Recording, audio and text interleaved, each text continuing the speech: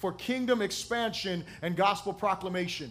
There was something that was big in their hearts. They really desired to see the gospel preached to every single person that could possibly hear the gospel. They really desired to see the kingdom of God extended. As we were sitting in our last Connect group a few Tuesdays ago, and we were discussing chapter 15, and as we were talking about chapter 15, my wife and some of the other women that were in the Connect group, they made an observation. And one of the observations that they made, which I thought was pretty cool because next week is Father's Day, is they talked about how they saw that men were really engaged in the preaching of the gospel. And they weren't discrediting or discounting. Obviously, it was women speaking, so they weren't trying to discredit women in any way, shape, or form. But they simply noticed something in the scriptures, that these men of God were devoted to getting the gospel message out.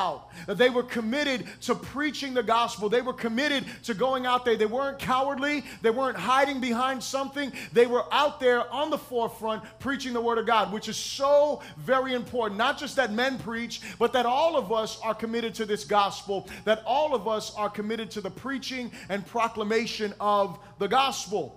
The other thing that was one of the things that we noticed was that when we look at the way that the church was as a whole, they didn't take it lightly that they were given a responsibility to preach this gospel. They didn't look at it as though, you know what, he can do it, or she can do it, or they can do it. All they knew was, I was called to do it. That was their heart. Their heart was that I've been called to preach the gospel, so I am going to go forward in the power of the gospel. I'm going to proclaim the truth of the gospel, and I am going to be devoted to that mission. And here is why this is so important, because while you see this in the Apostle Paul, while you see this passion in the church, when you see when the persecution takes place, the scripture says that as the church was scattered, that they all went out preaching the word of God. It wasn't just the apostles, it was the entirety of the church that was scattered. They began preaching the gospel. They began proclaiming the truth. And so they took it personally. And in our days, here is the reality, and this is a sad one. It is that same gospel passion does not seem to grip our hearts. We figure, well, the internet can do it, or there's, channel whatever, they're preaching over there, or there's somebody else can go and preach the gospel, or someone. But we need to understand that it is everyone's responsibility, and everyone includes me. Say me. It is my job as an individual part of the body of Christ to assure that I am committed to proclaiming and seeing the kingdom of God extended through gospel proclamation. Most of us, when you look at this story in the Apostle Paul's life and this particular thing, most of us would have been pretty happy with ourselves if you think about it. Because at this point, he just spent a year and a half on a missions trip. Hallelujah, glory to God. We would have came back, we would have had pictures, we would have had a slideshow. We would have explained to everyone everything that we had done, and we would be pretty well patting ourselves on the back. We did a great thing. And I'm not saying that we didn't, and he did a wonderful thing. But the point was, he wasn't ready to just sit down and retire.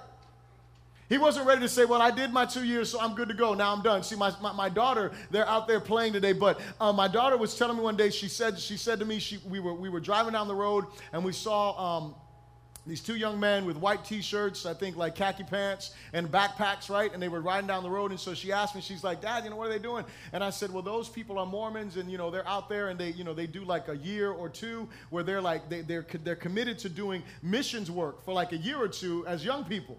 And my daughter's like, Dad, man, they're doing more than we are. I was like, yeah, you're right. I'm like, we're going to get on a bike right now. And for the next 2 years, I'm just kidding, I didn't say that. But the point is, when she says that, these people, now listen, I was talking to Pastor Robert, and I was telling him the other day, I think it was Pastor Robert. No, it was not. Was it you that I was talking about the Book of Mormon with, right? Okay, so I had a couple of conversations with a few different people about this, but we went to a marriage retreat a few weeks ago. We went to this marriage retreat. As we were sitting down in the room, my wife was taking a shower and she was getting ready for the morning service. And so while she's doing that, I didn't have my physical Bible with me. I just had my Bible app on my phone, and I didn't feel like looking at that. I wanted to turn some pages. So I knew, faithful in the hotels, right? The Gideon Bible is in there. So I opened up the drawer. Well, I haven't been in a hotel in a long time, but anyway, when I go in there, I look in the drawer, and there are two books in there. There is the Gideon Bible, and there's a book that has the same blue cover, but it is the Book of Mormon next to it. So I decided, I want to look at the Book of Mormon today. I did not want to become a Mormon. I've never seen one, so I was like, let me check this out. So I started looking through the pages. When I start getting through the pages, I get to this one book in there, and I start reading, and it's talking about Jesus.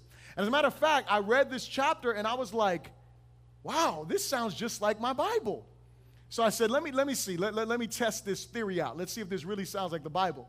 So my wife comes out of the shower, and she's in the room, and she's, packing her stuff. And I said, babe, listen to this. Okay, so I start reading. I read the whole chapter, and I finish, and my wife, her beautiful, she's like, amen, that's good news. And I said, yeah. And I said, and you know what? I said, that's the Book of Mormon. And she was like, oh, what does that mean? Now, here's the point. The point is, the reason why I bring this up is because they are a cult. Here's the thing. Their book is written after our Bible, after our Old and our New Testament. Are you hearing me? And so the reason why that chapter sounded so good, because it was a mixture of what the Apostle Paul said and what the book of Isaiah said. That's great news. And the way that they put it together, if I read it to you today, you would be like, amen, that's good news. You would not know the difference if I didn't tell you this. Here is the problem. The Jesus they are talking about is not our Jesus.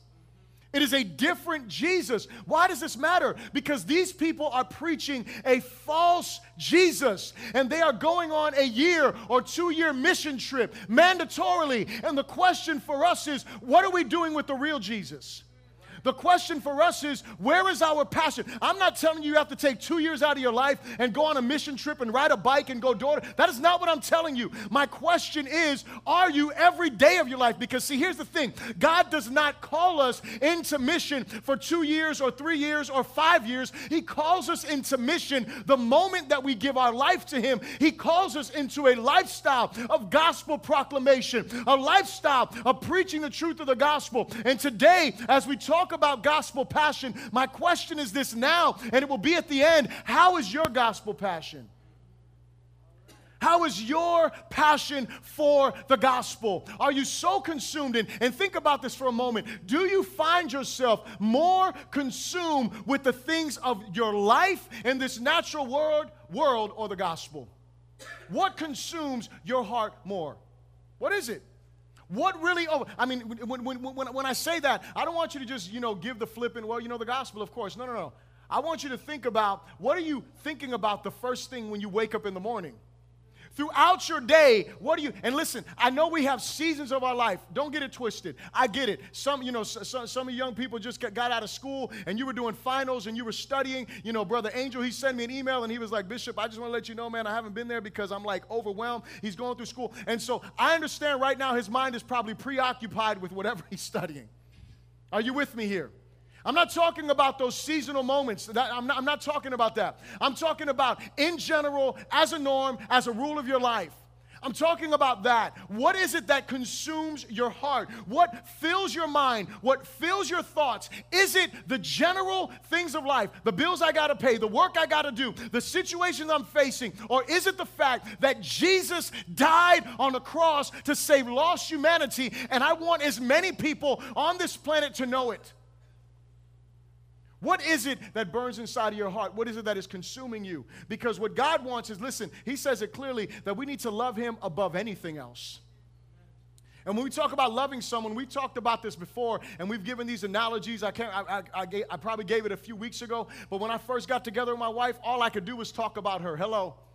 She was on my mind when I first met her, but when her and I got to know each other, she was on my mind constantly. I was constantly talking about her, not even knowingly. It wasn't something like I went out of my way to do it. It was something that was just natural because it was something that was consuming my heart, my feelings, my emotions. For her, those things were growing. And so the question for us is, are our feelings? And listen, I'm not all about how you feel, but here's the thing. If your passion, when we're talking about passion, we're talking about feelings. We're talking about emotions. And when we're talking about that, are those feelings, those emotions, are those understanding that come? See, because here's what I want you to get. My relationship with her began to grow as I got to know her better. And so my feelings grew as I was in communication with her, in relationship with her. And it becomes the same thing for us with Jesus. If we're not talking to Jesus, your passion ain't growing for Him. If He's not talking to you through His word, then your passion for Him is not going to grow. Your passion for the gospel is not going to grow. So listen, if you never open your Bible, I can answer the question for you. No. There is no real passion burning inside of you. If you're not seeking God daily and in His Word, and listen, it doesn't mean you're not going to miss a day here or there. That's not what I'm saying. I'm not talking about being perfect. That's why Jesus died, because none of us are. But the thing is, if I am not devoted to, if I am not desirous of seeking His face and pursuing Him the way that the Scriptures teach, I'm never going to grow in my passion for Him or the gospel to be proclaimed. Amen? It should be the cry of our hearts that God would burn in us a passion for the gospel that outcries every other voice calling for our attention. Let me say that again. It should be the cry of our hearts that God would burn in us a passion for the gospel that outcries, that is louder than any other voice that is calling for our attention. Doesn't mean we don't do anything else but preach the gospel, but it means that the loudest voice, it means that the voice that has got the most of our attention is His. That should be the cry of our heart. Say this with me. We must guard against potential hindrances to our passion for the gospel.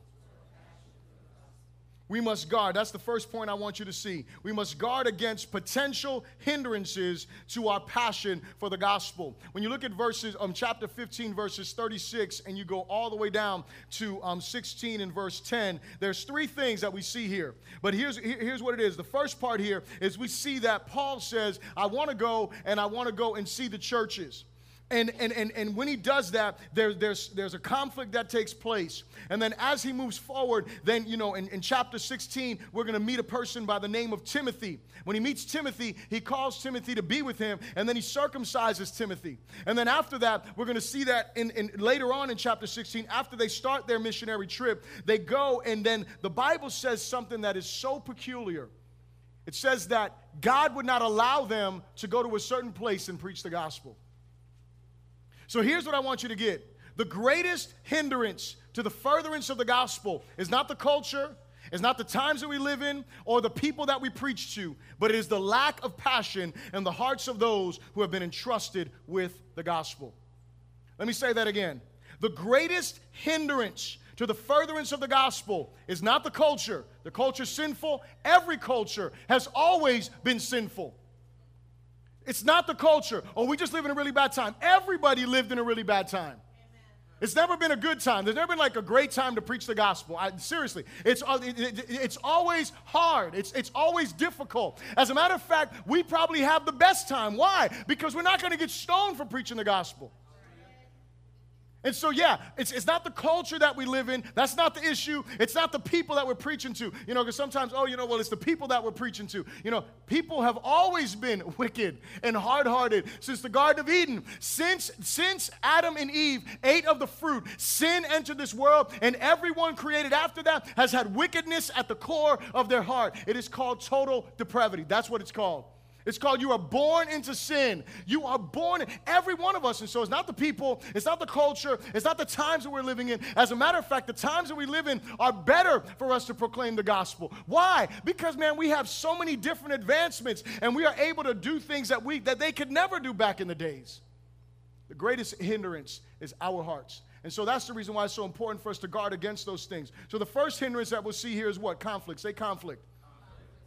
We have to understand something. Our flesh, the devil, our world system, they don't want us to be passionate about the gospel. So we must be vigilant and wise against anything that would hinder our passion. So the first one that we see is conflict. So what happens in this story here? In this story here, Paul says, hey, man, I want to go back to see some people. And I love the Bible because it's just really candid about what happens. It's very clear. Some people want to read over this, but this is what happened. The scripture says, Paul goes to Barnabas, and he's like, hey, Barnabas, we're going to go. It's like if I went to Roll and I said, Roll, we're going to go back to where we were preaching, and we're going to do this. And so Roll is like, yeah, I think that's a good idea. But check this out. I want to take, and I'm not going to say anyone's name because I don't want to offend them, but I want to take, you put the name there. I want to take that person. This is what Orlando says, and I'm like, nah, bro. We are not taking that person. He's like, but what's up, man? He's my cousin. We're cool. He came with us last time. And I'm like, yeah, that's exactly why I don't want him to come with us again, because in the middle of our trip, he left. But I'm saying, Roll's like, yo, man, but can he get a second chance? No, we're going, not him. And so the Bible says this. They had a sharp disagreement. Say sharp. That means they were heated in our language today, glory to God.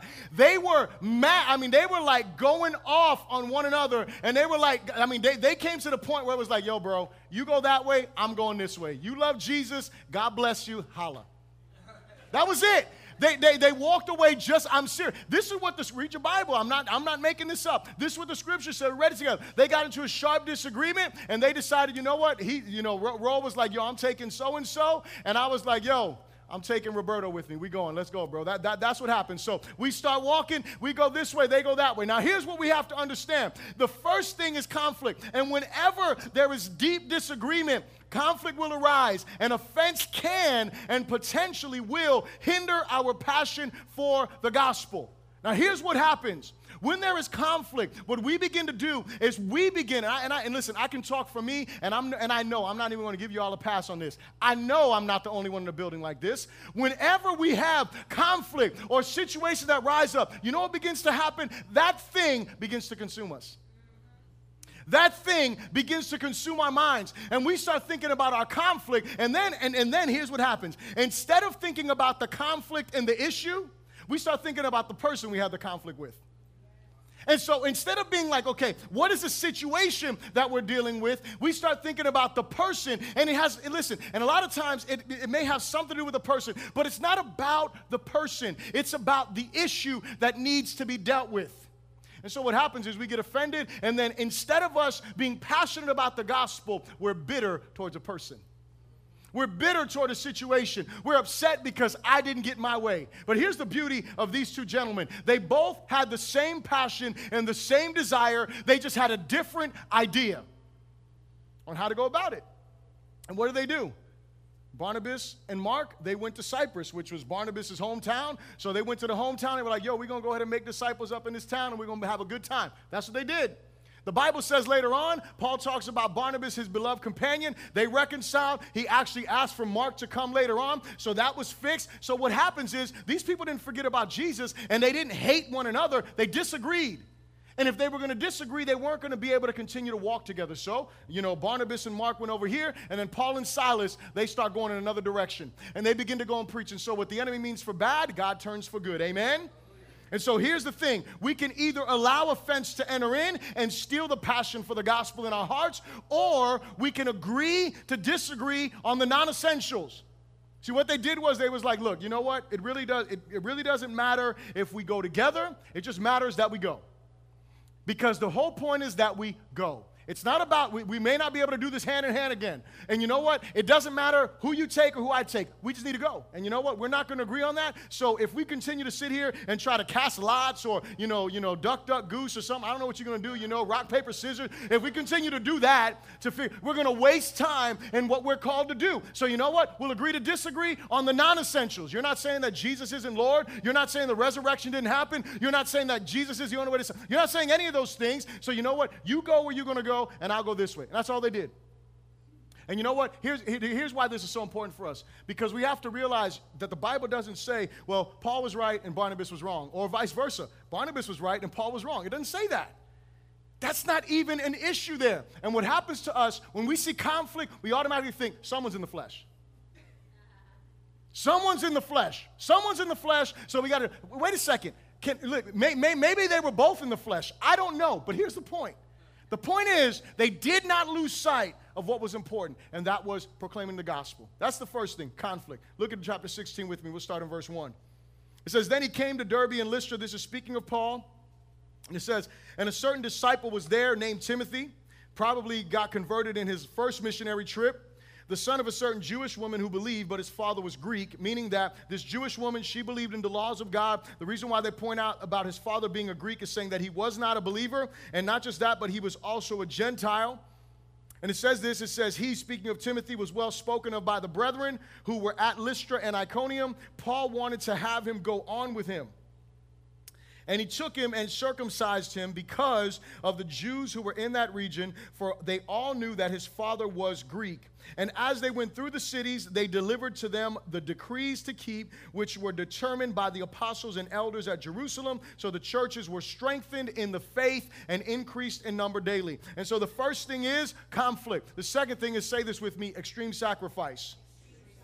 So the first thing that can steal our passion for the gospel that we see here is what? Is conflict. The second thing here is this thing called circumcision. Now listen, I know, raise your hand. Raise your hand so I don't got to go through a whole circumcision lesson. How many know what circumcision is? Raise your hand. Glory to God. That's everybody in the building. So we all understand what circumcision is. Usually that happens at like 2 days old. Hello. In these days, that happened on the 8th day. That's how they worked it out. They did it on the 8th day. According to the law of Moses, you were circumcised. Now, this was a grown man. You see, you know, ladies, you may not get this, but the men in here, you understand what's going on here. You coming up to me, I'm a grown man. I've been like this for the last 20 years of my life, glory to God. And I love Jesus, and I get converted, and you say, listen, I want you to come with me, but you're going to have to be circumcised at this grown adult age. Timothy could have been like, you know what? I ain't got that much passion for the gospel, man. I'm sorry, you know, Paul, I appreciate you. I pray for you, man. We will have some prayer meetings in your name, but we are not going there, glory to God. And so this guy, Timothy, he could have done that. I mean, you got to put yourself in this dude's position. There's nothing wrong with him. He's all good. He's not sick. There's no reason to do this. Man, I'm good. And then on top of it, now listen, you got to take this like to another level. They just finished having a discussion in Jerusalem about this circumcision thing. And they said, look, you don't need to be circumcised, so it's good. So, you know, Timothy could have been like, I'm going to argue scripture now. He could have been like, y'all had a debate up in Jerusalem, brought it to Antioch, and everybody was rejoicing. Why you want to make me sad? I'm just saying. This is Timothy. But Timothy goes along with this. He doesn't, I mean, I don't know. He probably was like, man, Paul, I got to pray on this. But the point is, the Bible says the dude was circumcised. Extreme sacrifice. I'm going to bring this to today. Y'all going to love me.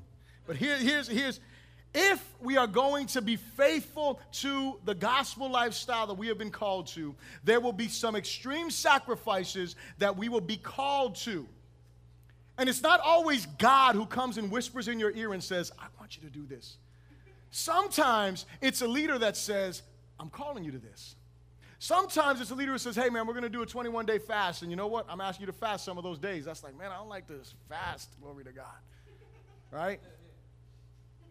Sometimes it's that kind of stuff. Sometimes, you know what it is? I'll tell you, you know, last week, Minister Juan was preaching to y'all. Glory to God. He wasn't preaching to me. He was preaching to y'all. Glory to God. I'm just kidding. He's preaching to everyone. For all you that were here, for those of you that missed it, you should get the recording. But as he's preaching, he's talking about movies and music, and he's talking about all these things, right? And some of y'all were like, man, can you hurry up? I'm just saying, I know it because I could feel it. I could feel the tense. Every time he brought it up, I could feel it get more tense and more tense and more tense. And I was like, Lord Jesus, use him, glory to God. That's why y'all ain't laughing right now. But here's the thing. As he's preaching that sounds extreme. Like, can I just watch a movie? Is that all right? Yeah, it's all right. He didn't say you were going to hell for that. But there was a call from, now listen to me. There was a call from God saying, listen, I want to take you to another level of holiness. I want to take you to another level in me, another level of sanctification. So that means you're going to have to really evaluate and think about, okay, what am I entertaining myself with? I love what he says. He said, I don't know if he got this from somewhere else. He never said that, but he says he believes that we a lot of times are entertaining ourselves to death. Now listen. Here is the point. The point is, that's a little bit extreme. Leaders calling you out, saying, hey, man, we got to tighten up. We got to sacrifice. He wasn't calling you to be circumcised in your flesh, but he was calling you to kill your flesh. He was calling you to put those. See, why did Paul ask Timothy to be circumcised? Why did he do it? Was it because it justified him? No. It says it here. Because of the Jews that were in the area. They knew who he was. They knew who his dad was. And what happened was, and really, I mean, to me, I don't know how they checked. I mean, obviously you got to check, you have to look. So I'm assuming they'd be like, yo, drop your drawers. I don't know. But what I'm saying is, Paul was like, yo, they're going to know. So how are they going to know? I'll be like, yo, he's circumcised. I mean, they're going to check on you and be like, did this happen? The point is, they knew him. And he said, I don't want to put a stumbling block for the gospel. Are you hearing me? So I need you to stay with me on this point because I want you to get this. I don't want you to put a stumbling block for the gospel. Here's what happens, and I'm going to stick with the entertainment idea that Minister Juan was preaching on. If I'm sitting in the same movie that is not bringing glory and honor to God, better yet, if I am sitting in my car bobbing my head to the same music that doesn't bring glory to God, do you think that that could be a hindrance from someone hearing the gospel from you? Let me answer the question. Absolutely. And so what is the point? The point is, I gave you guys the example for myself. I was talking about drinking a couple of weeks ago. Some of you got offended in a bad way. Some of you were encouraged in a bad way. Here's the point. How can you be encouraged in a bad way? Because you thought I was giving you a license to go drink. No, I wasn't. That wasn't what I was doing. But here's the point. The point is, I said I would never do that. And the reason is because I don't want to do anything that could hinder the gospel in anyone's life. And when we look at extreme sacrifice, here's what happens to us. We'll be like, you know what? I'm not doing that. And we focus on, you see, one of the things, we often, we make light of, back in the days, people, they couldn't cut their hair, they couldn't do this. We make light of that. But you know what those people were doing? One of the things they were saying was, I am not concerned with gratifying my flesh. I'm concerned with glorifying my God. Are you hearing me? I'm not concerned with feeding my flesh. I'm not concerned with passing. And see, here's what happens when it comes to us proclaiming the gospel. It always must be this, that I am concerned about maturing in my faith and proclaiming the gospel to a lost world more than anything else. Amen. Second thing the first one is conflict. The second one, extreme sacrifice. We don't want to make the sacrifice, steals our passion. Because I'm like, oh, no, I can't. And you know what? Here's what we do. We forget about what's most important. See, because here's what happens. If I am, and I can tell you this from personal experience. When I first came to Jesus, for like the first 2 years of me being a Christian, no one ever told me I couldn't watch a movie. No one ever told me I couldn't watch TV. No one ever told me that I couldn't do this. Here's what happened to me. I'll give you my testimony in like a nutshell. And I'll be like, I backslid from this. But here's what happened. One day, sitting in my room, reading my Bible. My mom was making dinner. She's making dinner. She tells me, hey, the food is ready. And I was like, okay, I'll be out there in a minute. I didn't rush to go to the food. She had the television on in the living room. So in those days, in those days, Martin was on, right? And so, Martin comes on, what's up, right? So anyway, I'm sitting in my room reading my Bible. And as I'm reading my Bible, I hear Martin, what's up? And I'm like, yo, I got to go. So I'm like speed reading through the last couple of verses. I'm like, okay, God, I got to get through this because I'm thinking I got to check off my religious, checklist. I got to get my scripture in, and then I'll go out there and watch Martin. And so the scripture, I rush through the scripture. I go sit down. My mom can cook, y'all. I don't know, but, man, my mom can throw down.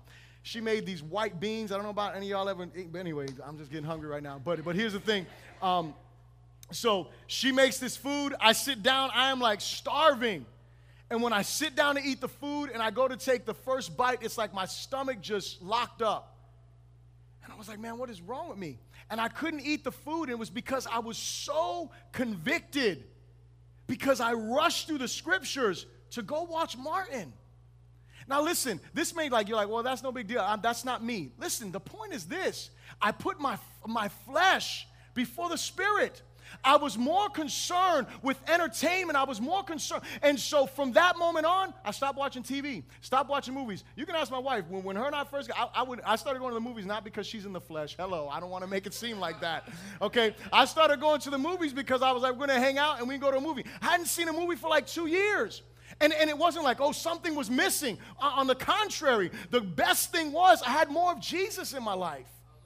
And so why is this so important for us? Because we need to understand that God wants to remove stuff that can possibly hinder us preaching the gospel and also steal away our passion for that gospel. The third thing, please repeat this after me, God's direction.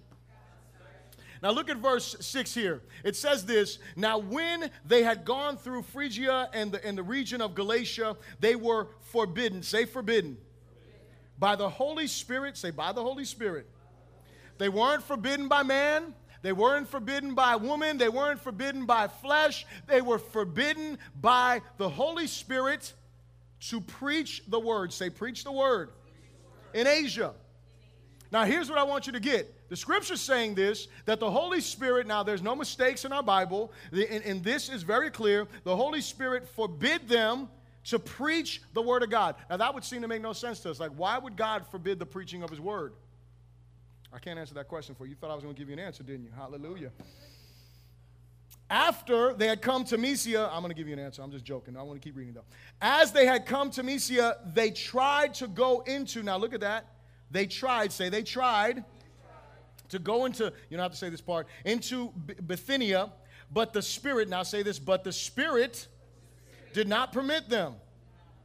And so we have in the first verse, the Holy Spirit forbade them to do it. And in the second verse, the Spirit did not permit them. So passing by Mysia, they came down to Troas, and a vision appeared to Paul in the night, and a man of Macedonia stood and pleaded with him, saying, come over to Macedonia and help us. Now, after he had seen the vision, immediately we sought to go to Macedonia, concluding that the Lord had called us to preach to them. And so this third thing, the first one is conflict. The second one is extreme sacrifice. The third one, say God's direction. Now, it would seem to us that God's direction could never discourage us. But here's what happens. Paul is passionate about preaching the gospel. And everywhere he goes, Paul makes it crystal clear. He makes it clear. He's like, look, I don't want to preach anywhere where the gospel's already been preached. I want to preach somewhere it's never been preached. And so he's trying to go to Asia, to this other side. He's trying to go west. God wants him to go east. That's just the way that it happened. And so what happens is God has a different purpose for this particular moment. The gospel does reach there later on. It gets to those places that he was trying to go to, but it wasn't the right time for that to happen. So the answer is it just wasn't the right time. And here's what I want you to know, is that in this scenario, God was showing him, I want you to preach the gospel. That is the right thing to do, but it is the wrong place and it is the wrong time. And so for us, it becomes the same thing. We need to be sensitive to God's direction. Now, here's the reason why God's direction can be discouraging sometimes, because sometimes God will tell us to do something that is not necessarily comfortable. Hello? He will tell us to do something that we don't want to do. And that can hinder us because God, you begin to wrestle with him. And like, no, I don't want to forgive that person. Right? I don't want to do that. I don't want to forgive that. And God is directing us. No, I don't want to be kind to that person. No, I don't want to go and communicate. Or whatever it is. And he begins to direct you. And then all of a sudden, in your heart, something goes on because you are not getting your way with God. I want you to go and apologize, but I didn't do anything. It doesn't matter. He begins to direct us in a way that we don't want to be led. And you know what can happen? If we are not willing to say, God, I just submit to you. See, Paul had a passion, and what did the Bible do? The Bible shows us that he was there. He tried to go here. God said no. He tried to go to this place. God said no. He's praying and seeking God like, God, where do you want me to go? God makes it clear to him, this is what I want you to do. And what does Paul do? He goes and gets up, and immediately he takes course to get to where he needs to be to preach the gospel. And so for us, and just in our lives, in different areas, not just in forgiveness, not just in being nice, but in other things that we may want to do, but God says, no, I don't want you to do that. That's not what I want you to do. And we can become discouraged because that's the thing that I want to do. It can be a job. Listen, sometimes it happens to us. And I'll say this to anyone. Not every door that opens is God. Hello. Are you with me? Not every job opening that happens is, I know, you're praying, and listen, here's what you need to know. You need to be sure that thing is of God. You know how many people have made the wrong decision, taken the wrong job opportunity, and they end up, you talk to them months later, and they're like, man, you know what? That job has done nothing to help me get closer to God. Because it's been a hindrance. Your job not necessarily going to make you get closer to God, but it can become a hindrance. And so what am I saying? We need to be sure that we are following God's direction and that we don't get bitter when he leads us in a direction that we don't necessarily want to go. Hello. If we allow our passion for the gospel to be hindered, and these are just 3 examples, there are many more examples I could give you. I just want to give you the ones that were before you in the scriptures. If we allow our passion for the gospel to be hindered, we will become ineffective at worst or less effective at best in its advancement. If the gospel passion inside of our hearts is not burning, is not overflowing, is not on the forefront of our lives, then what happens is we become ineffective because we just stop doing it at all, or we become less effective because we only do it when it's convenient or whatever the situation may be. But God is passionate about getting his gospel out to those who desperately need to hear it. Amen? Say this with me. We must not be deceived into silencing Our presentation of the gospel. Now look at these scriptures with me, verse 11. In verse 11 it says, therefore sailing from Troas, we ran a straight course to Samothrace, and the next day came to Neapolis. From there to Philippi, which is the foremost city, that part of that part of Macedonia, a colony, and we were staying in that city for some days. And on the Sabbath day, we went out of the city to the riverside where prayer was customarily made, and we sat down there and spoke to the women who met there.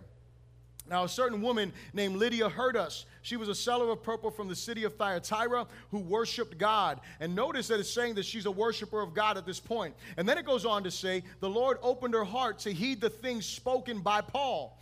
And when she and her household were baptized, she begged us, saying, if you have judged me to be faithful to the Lord, come to my house and stay. So she persuaded us. Verse 16 goes on to say, now it happened as we went to prayer that a certain slave girl possessed with a spirit of divination met us, who brought her master much profit by fortune telling. This girl followed Paul and us and cried out, saying, these men are the servants of the Most High God, who proclaim to us the way of salvation. And this she did for many days. But Paul, greatly annoyed, turned and said to the spirit, I command you in the name of Jesus Christ to come out of her. And he came out that very hour. But when her master saw that their hope of profit was gone, they seized Paul and Silas and dragged them into the marketplace to the authorities. And they brought them to the magistrates and said, these men, being Jews, exceedingly trouble our city. And they teach customs which are not lawful for us,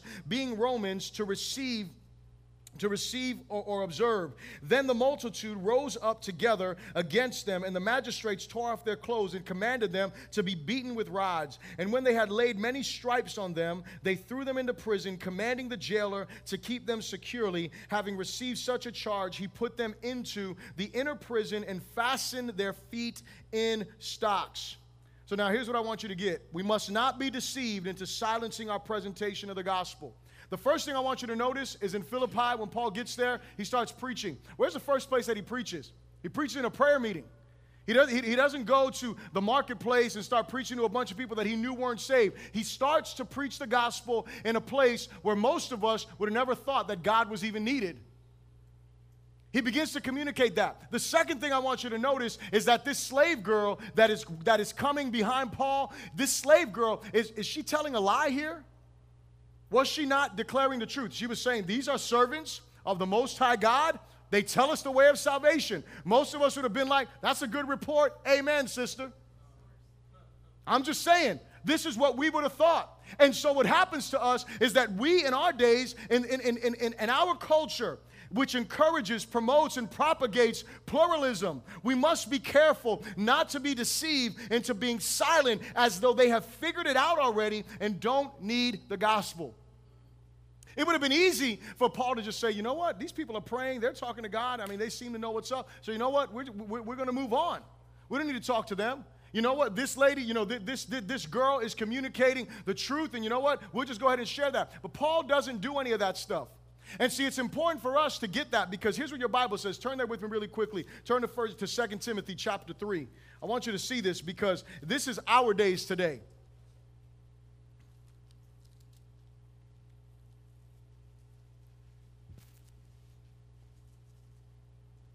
2 Timothy chapter 3. We'll start reading in verse 1. When you got to say amen. It says this. It says, but know this, that in the last days perilous times will come. For men will be lovers of themselves, lovers of money, boasters, proud, blasphemers, disobedient to parents, unthankful, unholy, unloving, unforgiving, slanderers, without self-control, brutal, despisers of good, traitors, headstrong, haughty, lovers of pleasure rather than lovers of God. Verse 5 says this, having a form of godliness, but denying its power, and from such people turn away. Now, here's what I want you to get. Now, first of all, I don't know what form of godliness they have. Because the whole description there seems to be people who are 100% ungodly. People who 100% don't love God. These are the people that are being described in these pages here. But when you look at that and you look at our day, how many people do you know that will say, well, you know what? I love God. And when young people will talk to you for a moment, oh, I love God, but I disrespect my parents all the time. Hold on a second. How can you love God and continue to break his commandments? Jesus said, if you love me, you'll do what I say. That's what Jesus said. That's not what I'm saying. And so they have this form of God. Why do they have a form of godliness? What is that form? It's because they say they believe in God. It's because they say that they know God. And so that's their form of godliness. But the scripture says they're not godly. The scripture says they deny the power of God. Why? Because the power of God humbles us when we're proud. The power of God makes us love him with our money, not love our money. The power of God makes us honor our parents because we recognize that that is the first commandment with promise. So this is what the power of God does. And these people have a form. They communicate like they know God. And seems like that. But here's why this is so important. Because when you go back to the book of Acts chapter 16 and you look at what was going on, you could have people that have a form of godliness. It could seem like everything was good and they didn't need the gospel proclaimed to them, but they did. And if we are going to be passionate about preaching the gospel, we must make sure that we are not deceived into thinking, oh, they don't need it. Because here's the truth. All of humanity needs the gospel. That's the beauty about us understanding that even as Christians, we need the gospel. But as those who don't know God, they need the gospel. And so it's our job not to be silent to this saying, you know what, I'm not going to present the gospel. When Paul does that, what he does is he makes sure, when he gets to the slave girl's issue, what's the problem here? She's telling the truth. The reason why the devil needs to be cast out of her is because all of this time before Paul gets there, people were paying her money to know their future. They were coming to her saying, hey, we need to know our future. Everybody, look, you think that these people have you calling 1-800 numbers. Hello. Why? Because everybody wants to know their future. You go through hardship in your life, you want to know what's going to be the next step, what's going to happen. You don't want to wait on God. You don't want to follow his direction. Even those who proclaim the name of Jesus, call him 1-800 Chloe. Hello. I'm just saying. And you know what? Look, and not even that. Look, we won't even call 1-800 Chloe. We will find the sanctified version. It's called, you send me $100 and I'll send you a prophetic word. Hello. I'm just saying.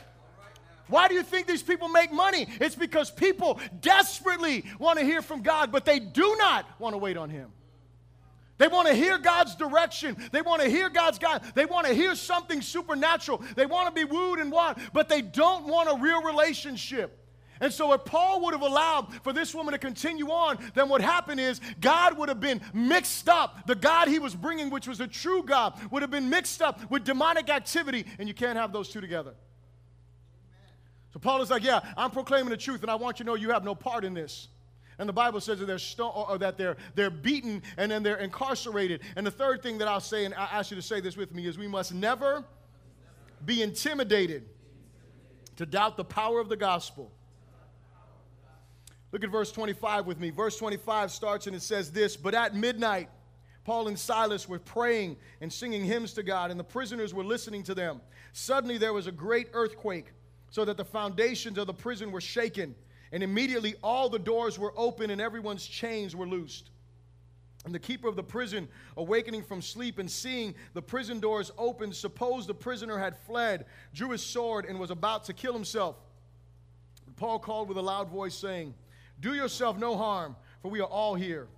Then he called for a light, ran in, and fell down trembling before Paul and Silas. And he brought them out and said, sirs, what must I do to be saved? So they said, believe on the Lord Jesus Christ, and you will be saved, you and your household.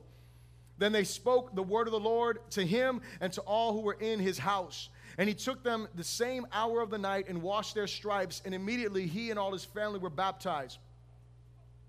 Now, when he had brought them into his house, he set food before them, and he rejoiced, having believed in God with all his household. Verse 35 goes on to say, and when it was day, the magistrates sent the officers, saying, let those men go. So the keeper of the prison reported these words to Paul, saying, the magistrates have sent to you to let you go. Now, therefore, depart and go in peace. But Paul said to them, they have beaten us openly, uncondemned Romans, and have thrown us into prison. And now do they put us out secretly? No, indeed. Let them come themselves and get us out. And the officers told these words to the magistrates, and they were afraid when they heard that they were Romans. Then they came, speaking of the magistrates, came and pleaded with them and brought them out and asked them to depart from the city. So they went out of the prison and entered the house of Lydia.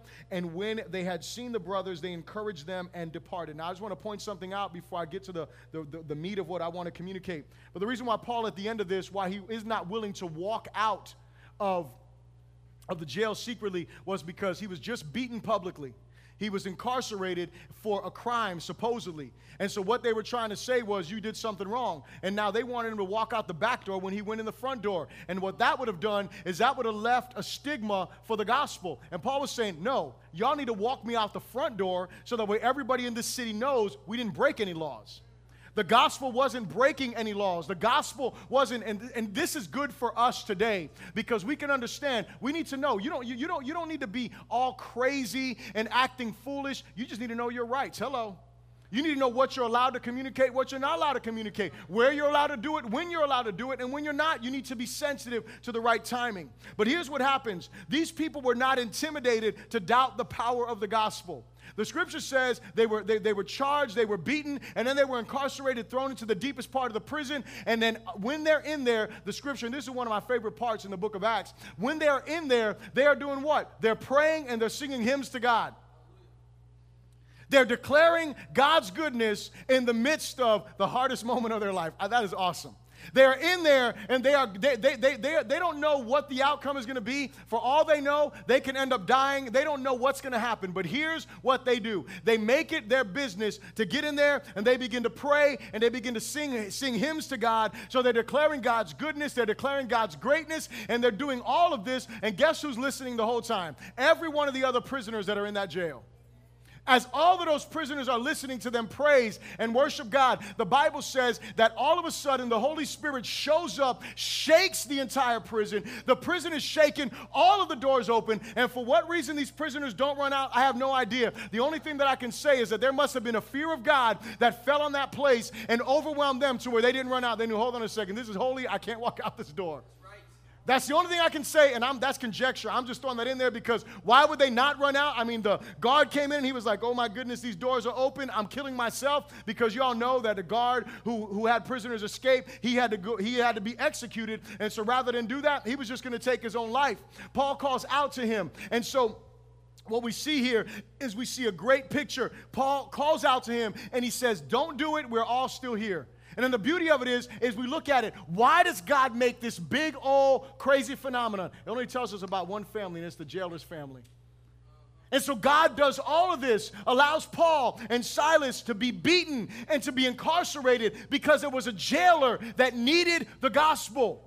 There was a jailer that needed to hear the truth of the gospel. See, here's why this is so important. Because sometimes in our life, we don't get why we go through what we're going through. We don't understand why the situations are turning out the way we are and why we end up in the places that we do. But if we would just devote ourselves to praying and singing praises to God, it doesn't mean I got to walk around wherever I'm at and I have to literally be praying all the time, but I can communicate. And when I do sing praises to Him, the people around me can see that, because what we got to understand is that God knows exactly why He's allowing us to go through this, because there is someone on the other end of this that needs the gospel. We're supposed to be His children. This is what Paul and Silas, they were children of the Most High God. They had been saved. They had been sanctified. They were preachers of this gospel. And was it necessary for them to go to prison? It was for this guy to get saved. And God does all of this to bring salvation to his life. But you know what they could have done? They could have went in there and they could have, instead of singing praises to God, they could have been singing, woe is me. They could have been looking at themselves and be like, man, my situation is so bad. My situation is so messed up. And just complaining and worrying and concern and never being consumed by the gospel. They could have been consumed by their problem, been consumed by their circumstance. They could have been worried about what was going on. And instead, they were overwhelmed by the goodness of their God. They were overwhelmed by the power of the gospel. They were overwhelmed by that. And because of that, they declared, and freedom comes. Salvation comes and lives are changed. Here's the reality. The reality is that most of us will never see a prison due to our faithfulness in preaching the gospel. Most of us. I got an echo, I guess. I don't know. Most of us will never see, unless laws drastically change in this place, we will never see a prison cell because of our faithfulness in preaching the gospel. Yet we can find ourselves in difficult situations that seem oppressive and create a lack of desire to worship, to pray, and to trust the Lord. When we look at this story, we see a faith that is to be envied for sure, but even more so, God's commitment. Here's what I want you to see. I don't want you to just see the greatness of Paul and Silas, because they're amazing men of God, to be emulated, to be imitated 100%, absolutely. But here's what I want you to get. I want you to see God's commitment to his glory and the furtherance of his gospel. Because in the midst of this, God uses this for his glory. God is passionate about seeing people saved from their sins, reconciled into a relationship with him and his body, and sent out as ministers and ambassadors. That is what God is devoted to and committed to. He's not always committed to our comfort. Listen, I know you don't want to hear that, but here's the truth. He's not always committed to our comfort. I know there's some preachers that will want to tell you that if you're not living this lifestyle, if you don't have all these things, they're going to try to make you think you're living less than. Here's what I want you to get. In this moment, they were living less than. In this moment, they were, as common criminals, they were in the deepest part of the prison. They were being treated like the lowest of the low by man, not by God. Man, they were uncomfortable. When the Bible says that I want you to get this picture. When the Bible says that they were in the deepest part of the prison and they put their feet in their hands in stocks, I want you to get, they weren't just sitting there just like in handcuffs like this. They were spread out, uncomfortable. It wasn't like, just like a good, I'm just chilling my arm up here. No. It wasn't like that. These guys were spread out. They were uncomfortable and still giving glory to God. They were uncomfortable, but they knew who God was. They knew God was with them in their discomfort. They knew God was with them in what could have been their imminent death. They knew God was with them no matter what. The question is, do we know that God is with us no matter what? No matter what we face, we must be certain that God is good, that he is on the throne. That's what they were sure of, that he is all-powerful and that he is committed to his purposes being fulfilled in the earth. And not just that, but that you and I are part of his plans.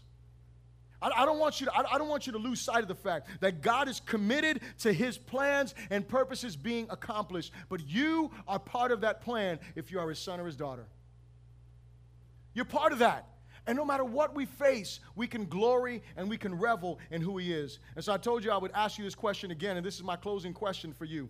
How is your passion for the gospel? How is it?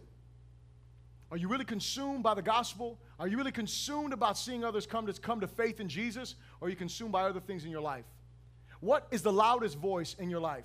And listen, if it's not the gospel, then you need to repent. If it's not what God has done, I call you to repentance today. Submit your heart and say, God, I want the gospel to grip my life and transform me. I read this quote, and then I'll ask you to stand to your feet. It's by Robert McQuilkin. He wrote a book called The Great Omission. And he said this. He said, in a world in which 9 out of every 10 people are lost, 3 out of 4 have never heard the way out, and 1 of every 2 cannot hear, the church sleeps on. Could it be we think there must be some other way, or perhaps that we don't really care that much? Stand to your feet and bow your heads with me, please. Grab your neighbor's hand. I want to pray with you today. If you don't know Jesus in this place, if he is not Lord, if he is not Savior of your life, Jesus died in your place. He died for your sins.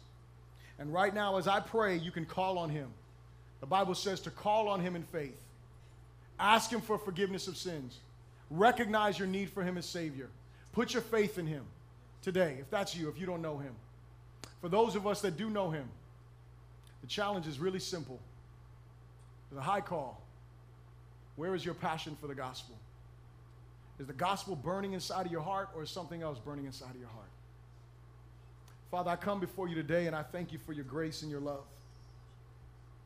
I thank you for your kindness, dear God, and I thank you because you are merciful to me. God, I thank you because you are holy and you are righteous. God, I thank you because you have allowed me to share your word today. And God, it is my prayer that you would reveal yourself unto us in deeper ways, God. Heavenly Father, I pray over my brothers and sisters that are in this place, Lord. I thank you for each of them. And I pray for them, dear God, that your hand would be upon them in a powerful way, dear Lord. Heavenly Father, that they would be proclaimers of the gospel, that they would be consumed with a passion for the gospel, my God, that they would not have a lifestyle that has a form of godliness and denies its power, but that our lives, Lord God, would reflect the glory and the power and the wonder of the gospel, my God. I pray, Jesus, that you would remove all of those things that would hinder our passion for the gospel. Lord God, be it conflict, be it offense, my God. Heavenly Father, be it you directing us in ways that we don't want to be led, Heavenly Father. Whatever it may be, dear God, I pray in the name of Jesus that we would lay our lives down, my God, and that we would humble our hearts before you, Master. My God, I do pray, dear Lord, that the greatest voice would be the voice of your gospel in our hearts, Lord God. Would be the voice of the gospel, would be the voice, Lord God, that the gospel would burn in us, my God. Heavenly Father, consume our hearts. Grant us repentance, my God, where is necessary. And God, I pray for those in this place that may not know you, dear God. Heavenly Father, may they find no peace outside of repenting of their sin and putting their faith in you. God, may they come to the revelation of how badly they need you and how greatly you love them, my God. May they come to the revelation, my God, of the reality of your wrath that is upon us while we are separated from you, my God. And to the revelation that while that is true, that while we are your enemies, you died for us, my God. Father, I pray, dear God, that you would glorify your name in our lives and in our midst, dear Lord. And I pray all of these things in Jesus' good name. Someone said, amen. Come on, give God a hand of praise. He's worthy. Really quickly, as Pastor Chad makes his way up and we prepare for to receive our tithes and offerings, tomorrow night there is going to be a special prayer meeting that is going to be held. It is going to be held at the RTS Theological Seminary. And what's going to happen is going to be from 7 to 8 o'clock. And the reason, there's two reasons for this prayer meeting. The one reason is, and last Wednesday, every first Wednesday of the month, I get together with some of the pastors in Oviedo. And what happened is the chief of police actually came to this last breakfast that we had because he wanted to talk to us about the George Zimmerman and Trayvon Martin case that I believe tomorrow they're going to start choosing jurors. And the reason for this is because obviously, you know, all of the police departments and things like that, they're just trying to prepare the best way that they can because, you know, there could be a lot of negative fallout. But what happened is that the churches in Sanford, they're having their prayer times and their get-togethers. But we decided to do in Oviedo is to have a prayer meeting. That was one of the reasons. That was like the icing on the cake for, you know, what brought us together or what got us to do that. But we've been trying to get together and have prayer times that would include all of the churches together. And so some of the pastors are going to be there, and I would invite you, if you're not doing anything between 7 and 8, and I guarantee you, I mean, it's not going to be any longer than that. It'll be from 7 to 8 o'clock. We're going to have a time where we're just going to cry out to God. We're going to pray. The pastors are going to lead. The pastors of the city are going to lead the prayers for specific things, and you can agree with them. And so we'd love to see you there if you can make it out between 7 and 8. That is at RTS. If you need directions, you can see me when you come out, but it's really simple. If you just go up 434, you would take that left on Broadway, right? Left on Broadway? Actually, no, you just keep going. Just don't take no left. Just keep going straight. Keep going up till you get to Mitchell Hammock. When you get to Mitchell Hammock, make a left. You're going to pass over Oviedo Boulevard, and then you're going to be looking on your left-hand side, and you'll see RTS Theological Seminary there. So it's real simple. Just a left, or if you're coming out of here, you're going to go right, left on Mitchell Hammock, and then a left into the parking lot, all right? What does RTS? Reformed Theological Seminary. Right. Good afternoon, church. It's good to see all of you here this afternoon.